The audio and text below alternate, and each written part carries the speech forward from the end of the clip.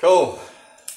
Okay, so today's message is the first in a new series on the book of Colossians, which is actually a letter, as we've just heard from the Apostle Paul and his spiritual son Timothy to the church in the town of Colossae. Now, people just don't write letters for no good reason, do they? They usually have some kind of point. They usually have some kind of reason for writing in the first place. And when we understand the reason that Paul wrote to the church in Colossae, it really helps us to understand what he wrote and why he wrote it and the real relevance it has for us today. So it turns out that the church in Colossae was under threat from a group of people known as the Gnostics. So who were these people, the Gnostics, and what did they believe, and why was it a threat to the believers in Colossae? So the name Gnostic comes from the Greek word gnosis, G-N-O, like the same as gnome, but gnosis, which means knowledge, and knowledge is the means of salvation. But how? How is knowledge in the Gnostic worldview a means of salvation? Well, it turns out that the Gnostics believed in a true, ultimate and transcendent God, so far so good, who is beyond all created universes, so that's a bit different. There's only one universe as far as we know, but this ultimate and transcendent God never created anything in the sense that the word create is ordinarily understood. So that's a bit weird, but it gets weirder. So this true God did not fashion or create anything, but he or it, and remember that, it, genderless, we'll come back to that, he emanated or brought forth from himself the substance of all there is in all the worlds, visible and invisible.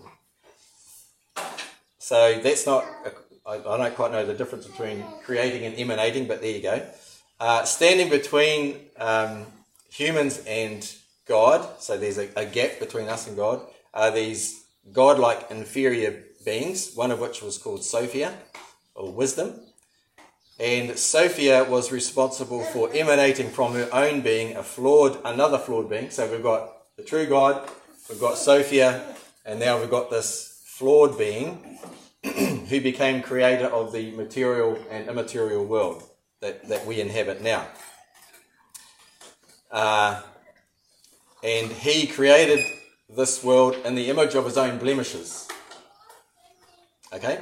So this being, who Gnostics believe to be the God of the Old Testament, Yahweh, unaware of his origins, imagined himself to be the ultimate and absolute God. And they also called this being demiurgos, or half-maker. It's like half pie. And if demiurgos sounds familiar to you, it's probably because there's a cafe on Victoria Street, which has great coffee, I must say. But that tells you something about these beliefs, right? They haven't gone away.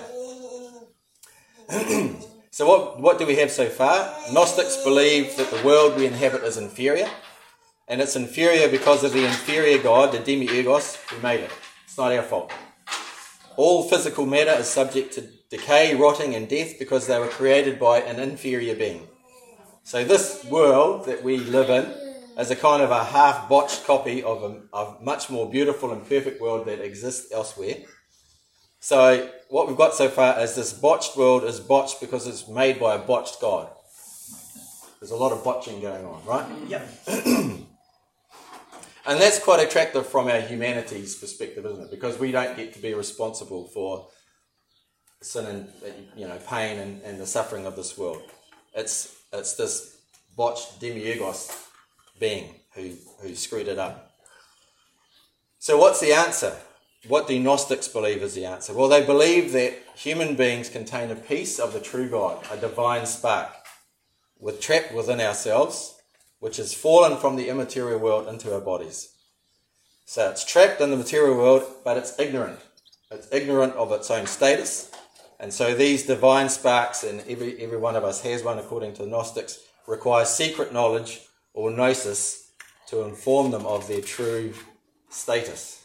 So achieving self-actualization is about discovering the secret knowledge and becoming enlightened.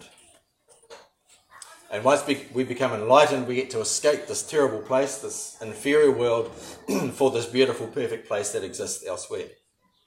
So each of us has this huge potential, this divine spark. We just need to look within to uncover the inner God, the star within us, so to speak. And the individual human soul must create and shape itself, becoming the author of its own identity. Starting to sound familiar? So it can ascend the heights of perfection, powered by its own smarts. The individual human self is therefore the seat of all authority, the main actor in its own personal cosmic drama. In other words, Gnosticism is all about me. So what about Jesus then? How did he fit in? Well, for Gnostics, Jesus was a messenger of light who brought the revelation of knowledge that saves the individual from ignorance. He doesn't save us from sin, he saves us from ignorance. So they believed that, a number of times in Scripture, Jesus took his disciples aside. Well, according to Gnostics, he passed on the secret knowledge. It didn't end up in the Bible. The secret knowledge went elsewhere and was obtained by the Gnostics.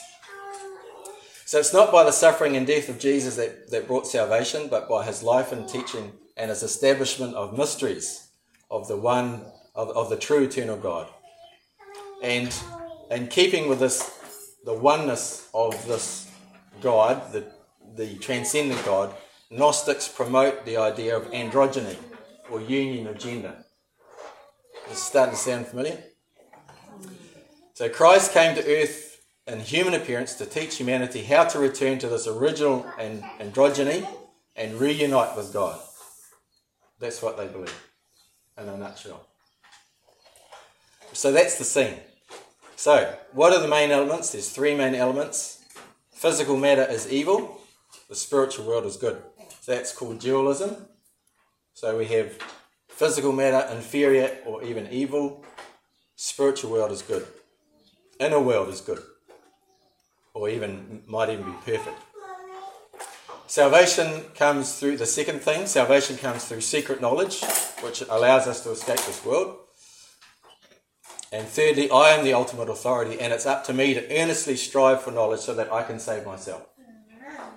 If I don't strive for knowledge, I will forever be condemned to be trapped here on earth, which is, according to the Gnostics, that would be hell.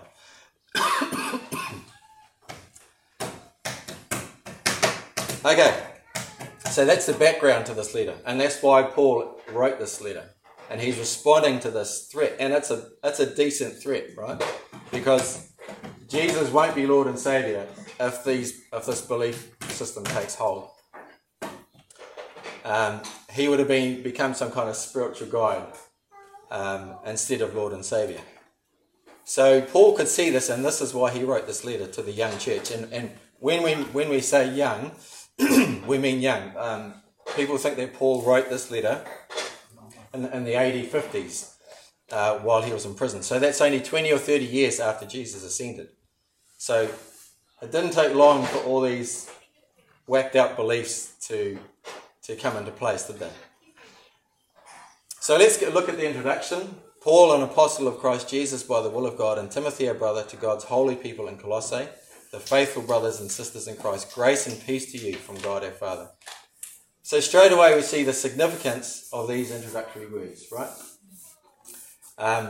Paul identifies himself as an apostle of Christ Jesus by the will of God. So God is while he is transcendent, he is intimately involved in creation because he chose Paul to be his apostle. And on top of that, the believers in Colossae are God's holy people because they are in Christ. They're not individuals striving for their own salvation. They've already received salvation and become children of God. They are holy now, not because of their attainment of secret knowledge, but because of the gift of God. So straight away, in that opening few verses, Paul is starting to undermine the Gnostic heresy. And then in this next passage, we see how believing in Jesus outworks itself in our lives. We always thank God, the Father of our Lord Jesus Christ, when we pray for you, because we have heard of your faith in Christ Jesus and the love you have for all God's people, the faith and love that spring from the hope stored up for you in heaven and about which you have already heard and the true message of the gospel. So every belief system outworks itself, doesn't it? And one of the mysteries of humanity is that when we take on a new belief, we don't know how it's going to work itself out. And this is the alarming thing about some of the things that are happening today. We might actually get a heads up about how things will work out by looking at Colossians. So a belief in Jesus outworks itself in love and concern for others.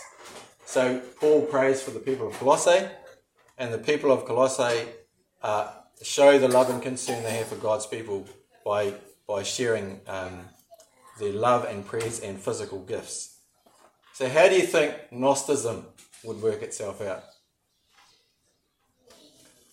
How would this emphasis on the self, it's up to me to find this secret knowledge to save myself, how would that outwork itself in reality?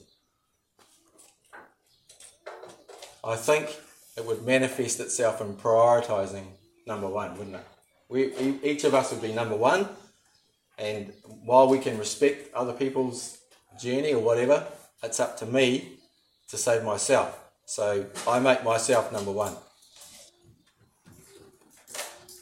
And Paul also says the message of the gospel is true and bears fruit when we truly understand God's grace. And now we know that grace is a gift from God that we haven't done anything to deserve. But this would be anathema to the Gnostics, right? The Gnostics would pride themselves on earnestly striving for this knowledge and discovering it. And then they would be somebody. They would be able to rescue themselves. And what's more, this gospel message is not secret or hidden. It's available to anyone, and it's true for everyone. And this is a different thing about Gnostic truth. Gnostic truth is only true for the individual. And man, I don't know about you, but this stuff, it's starting to read about like what we see on TV and movies and all these cultural messages that are coming through to us. It's just like, it's just like the threat that the church in Colossae faced. Nothing's new under the sun. No, it just morphs and changes slightly and then rears its ugly head again. So this verse 9. For this reason, since the day we heard about you, we have not stopped praying for you.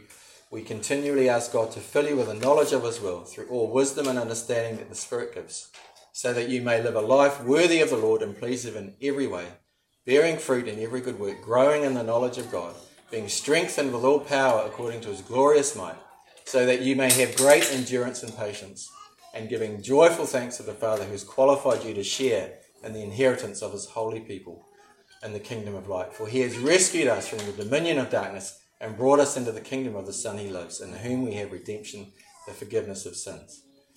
So it's I don't know if you've read Colossians before, and these words sound magnificent, but you don't really understand why he wrote them, why the Apostle Paul wrote them. But once you know what he's responding to, it suddenly makes a whole lot more sense. So wisdom and understanding are not self-discovered, as the Gnostics believe. They're a gift from God. And we can pray for each other to receive wisdom and understanding. And now that we have received salvation, the purpose of wisdom and understanding is not to escape this world. It's to help us live lives that please God and bless others. Again, it's that outworking of serving and blessing other people as opposed to ourselves. So what pleases God is bearing fruit in every good work. Bearing fruit in every good work. And this is important, isn't it? Doing good things for their own sake doesn't achieve anything. It's bearing fruit in every good work. And then let's just think about that for a second. Have you ever done something you consider good and not received any recognition for it? No good on you, Graham. No pat on the back, no nothing. You just give and give and give. And not only do you not get any thanks, you get criticised for something else that you haven't got quite right. And then you get resentful.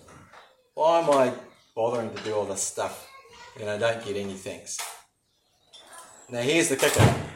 What's more important to God? Is it doing good things? Or is it the fruit of resentment? I think God is more concerned with the fruit of resentment. It's no point in doing good stuff if we get resentful about it. And that's, it's such a human thing to do. And I've experienced this myself a few times in my life. But I think God would want that instead of bearing the fruit of resentment, we bear the fruit of love, patience and kindness and so on. And it's interesting that it's bearing fruit in every good work. Like, if you do something bad and you get slapped for it, it's kind of like, well, I deserve that. But when you do something good, you kind of, I did something good. It'd be nice if I got a little pat on the head or something for it.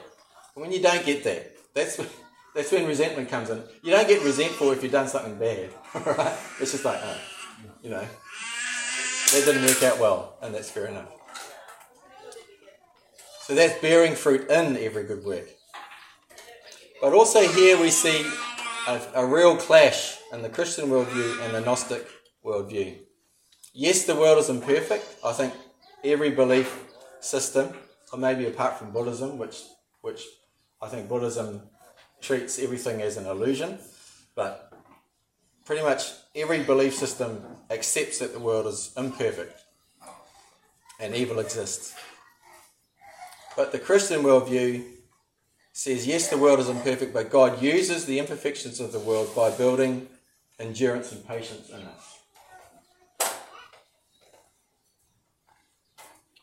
In verse 11, being strengthened with all power according to his glorious might, so that you may have great endurance and patience. And I think we read a lot about endurance and patience in the scriptures. These are very precious qualities to God, and we couldn't bear the fruit of endurance and patience without this imperfect world in which we live, right? Because if the world was perfect, we wouldn't need to bear anything. And this is the deep truth about this life. As much as we desire comfort and ease, and I guess we all want to be happy, so part of us acknowledges the Gnostic temptation, if you like. It's a very human desire to be happy and to be comfortable and to have a good life. We really only grow in the face of adversity. And the human side of us doesn't like this. We would rather escape pain and hard times if we could. So again, this Gnostic thing of escapism into a beautiful and perfect world where I can be whoever I want to be, and there's no limits on who I can be, and there's nothing holding me back. this Gnostic view. It's quite attractive, but that's not what God asks us to do. In fact, that's the very opposite. Why? Because we develop endurance and patience, and these are very precious qualities to God. And all this, in addition to all this, Paul exhorts us to give joyful thanks to the Father. And the Gnostics would thrive at this point. I'm suffering. It's quite clear that the church in Colossae are suffering. They're going through adversity. They're developing endurance and patience, but now you want me to give joyful thanks on top? Why? Because he has qualified us to share in the inheritance of his holy people in the kingdom of light, for he has rescued us from the dominion of darkness and brought us into the kingdom of the Son he loves, in whom we have redemption, the forgiveness of sins.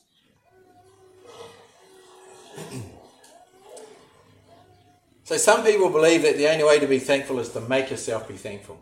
You just got to start thinking. And I've tried that. It doesn't work. I've tried it a number of times, and if you just try and start thanking God, even then you don't feel like it. It just goes nowhere, I've found. The only way I can be genuinely thankful is to focus on the riches that I have in Christ. Paul says that we have already been rescued, all of our sins have been forgiven, and that makes my inheritance and glory that is to come secure. And there's no question mark over it. So I'd encourage you, meditate on what God has already given you, on the riches of the kingdom of heaven that you already have. And you will find thankfulness welling up inside of you. Don't just try and force yourself to be thankful. I don't know. It didn't work for me anyway. And now we come to one of the most glorious passages in the whole of Scripture. The Son is the image of the invisible God, the firstborn over all creation. For in him all things were created, things in heaven and on earth, visible and invisible, whether thrones or powers or rulers of authority. All things have been created through him and for him. He is before all things, and in him all things hold together. He is the head of the body of the church.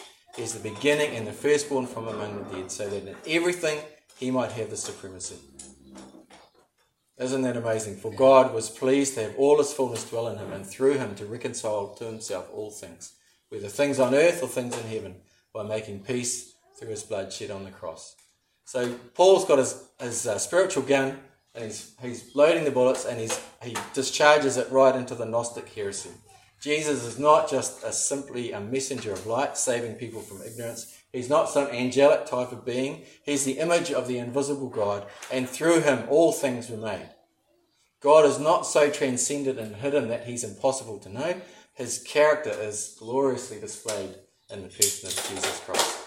The demiurgos, this thing, did not create the world. Jesus did. And it's not evil, and we've seen that in Genesis 1:31. God saw all that he had made, and it was very good.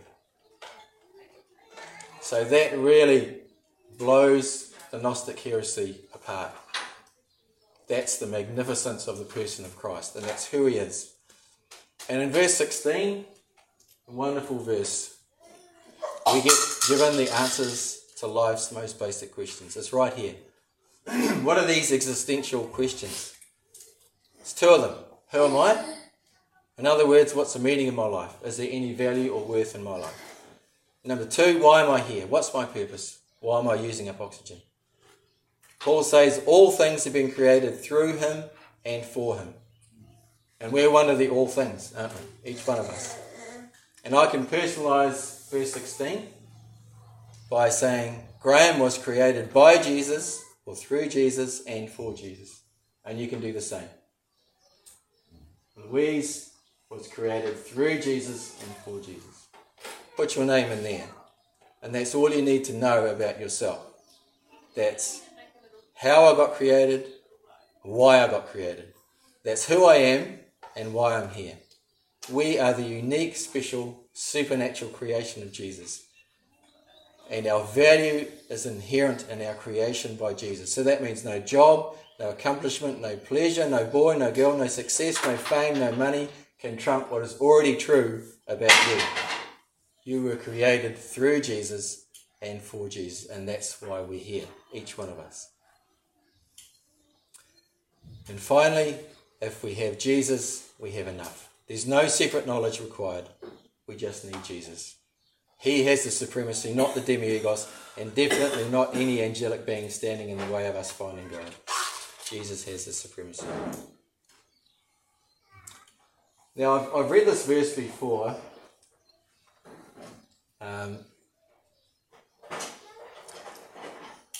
About God reconciling all things.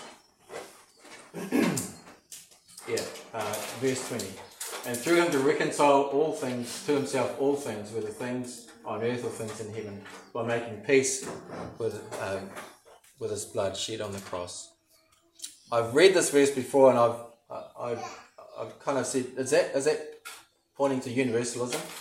Is that saying God has already reconciled everything and everyone to himself, so that they're saved whether they want to or not? And I think that would be clearly at odds with what the Bible says in many other places. And it's interesting, the Greek word for reconcile here is made up of two words, and one of which was originally used for the exchange of coins. And the meaning of the word reconcile then is that the debt that all things owe to God has been paid for. And that's why I quite like the Living Bible's translation of this verse. It was through what his Son did that God cleared a path for everything to come to him. All things in heaven and on earth. For Christ's death on the cross has made peace with God for all by his blood. So a path has been made. There's nothing stopping anyone or anything coming to Christ. But it's only through Christ, and we can see that in verse 23. If you continue in your faith, established and firm, and do not move from the hope held out in the gospel. Okay, so the Gnostic threat that Paul was writing to the church in Colossae about, if you go down this path, if you accept the Gnostic worldview, if you accept what the Gnostics believe, you will forfeit your standing before God. That's what he's saying here. Why would we throw away that precious gift that Christ has won for us? And now he goes on to say, now I rejoice in what I am suffering for you, and I fill up in my flesh what is lacking in regards to Christ's afflictions, for the sake of his body, which is the church. I've become its servant, which is the church, by the commission God gave me to present to you the word of God in all its fullness, a mystery that has been kept hidden for ages and generations, but is now disclosed to the Lord's people. He has chosen to make known among the Gentiles the glorious riches of this mystery, which is Christ in you, the hope of glory. Wonderful verse, Christ in you, the hope of glory. Now that verse 24, there's a whole bunch of stuff being written about that verse, and to be honest, I still don't actually know what it means. I don't quite know what Paul is going on about there, but I do know what he doesn't mean. He definitely doesn't mean that what Christ suffered while he was on earth, which was his afflictions, were lacking in any way. He's not saying that, because we know that Jesus' death was a full and sufficient sacrifice, and that's why God raised him from the dead, because his sacrifice was greater than the sin that he was paying for. So there's two important points here. First is that there's no more hidden knowledge. God has disclosed it. He's made it known. There's no need to earnestly strive, as the Gnostics would have us believe. Jesus is the mystery of God that has been now made known. And here's everything we need. And if anyone tries to say, oh, you need this, I found this important new thing that you need to believe to be saved, they're wrong. Don't buy it. Remember this verse. And the second is that this mystery is very simple and yet so profound. Christ in you, the hope of glory. Not Christ and you. It's not us and Christ, as if we can contribute in any way to our salvation, as the Gnostics believe, but Christ in us. And the glory here that Paul is talking about is a wonderful condition of blessedness, which all of us will partake in when Jesus returns from heaven.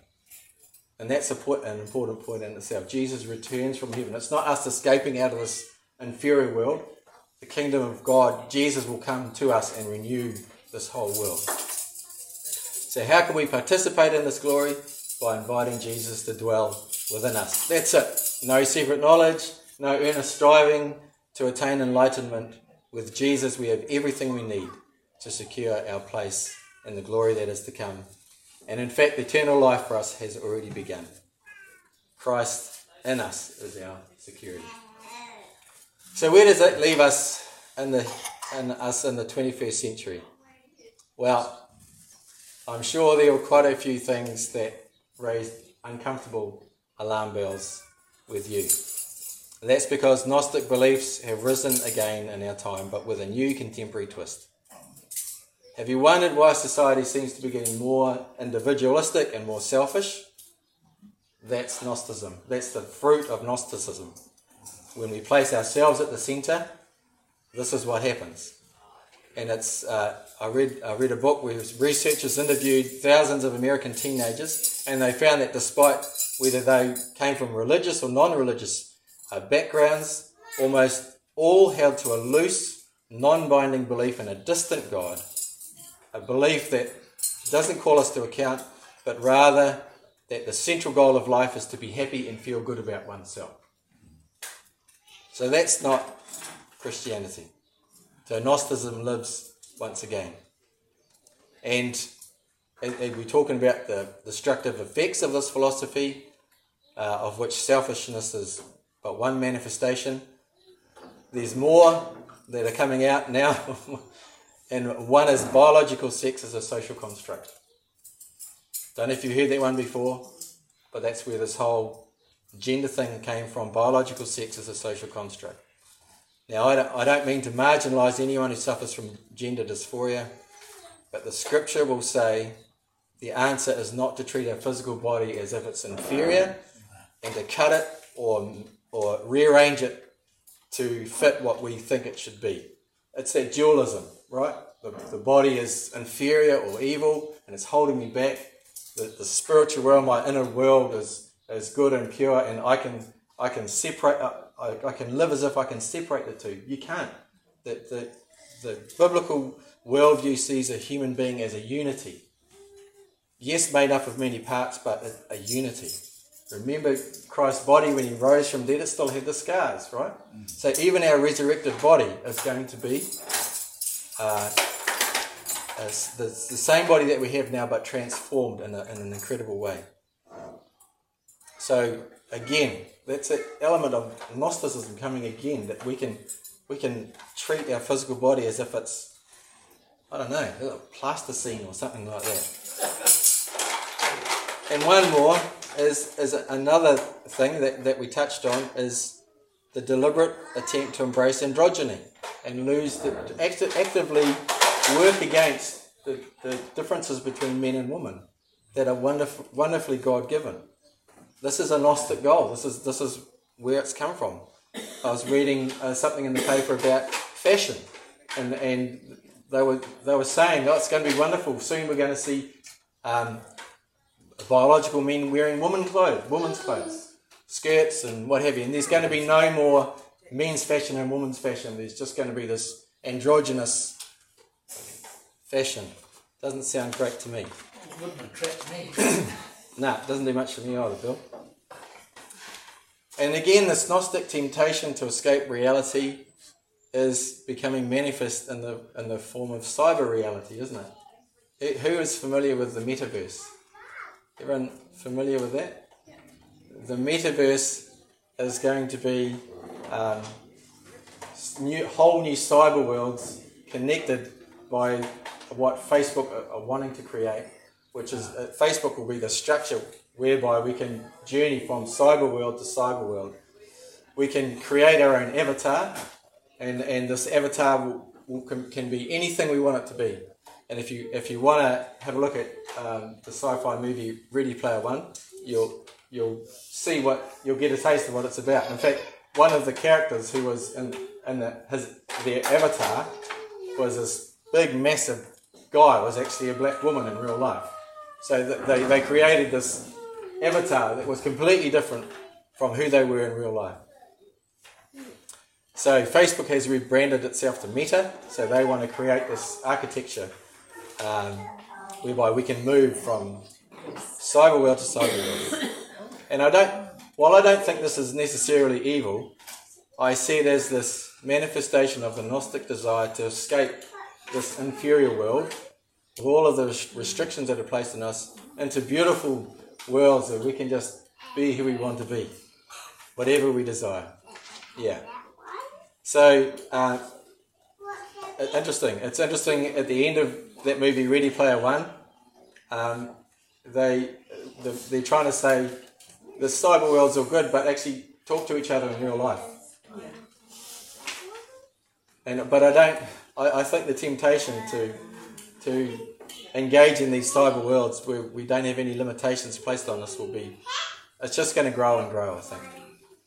So against all of this that we're facing, Gnosticism impacting our society again, the Apostle Paul's timeless words stand as true as they ever were. We are not the centre, Jesus is. Each one of us was created through him and for him. We discover who we are in him, and we don't have to create our own identity. We are not the main actor in our personal cosmic drama. Jesus is the main actor, and we find our place by participating in his cosmic drama. The world is God's world, and it is his good creation, despite the sufferings and the pain we experience. And God uses the trials of this life to grow the qualities of endurance and patience in us. And he has set the example for us to follow in the life and death of Jesus. To try and escape or avoid the trials of life by escaping to a perfect imaginary world is to reject the purposes of God. And one of the main things that researchers are finding out is people are becoming more and more fragile in character. We're becoming more and more fragile. We can't cope with life. And finally, to cut ourselves off from God, who is a source of grace, is to foster a graceless society, and that will lead to a lot of conflict. But I want to bring this even closer to home. I know that almost all of us here have at least one aspect of our lives that bring us pain and suffering, or at least as a burden to us. What are we to do with this thing? What are we to do with this cross that God has seemingly laid on our shoulders? The Gnostic temptation would be to flee. I'll cut everything off that's holding me back, and I'll go and find the life of happiness that I desire. Here in Colossians, Jesus presents another way. Jesus is calling us to place him at the centre of our lives, to seek his will for our particular situation, this burden that we find ourselves carrying. And once we understand what he's asking us to do, and as we do that, we place him in the place of supremacy. Once we have heard from him, let's ask him for the grace to live out what he has called us to do. And in doing so, we will grow the fruit of patience and endurance in us. So let's pray.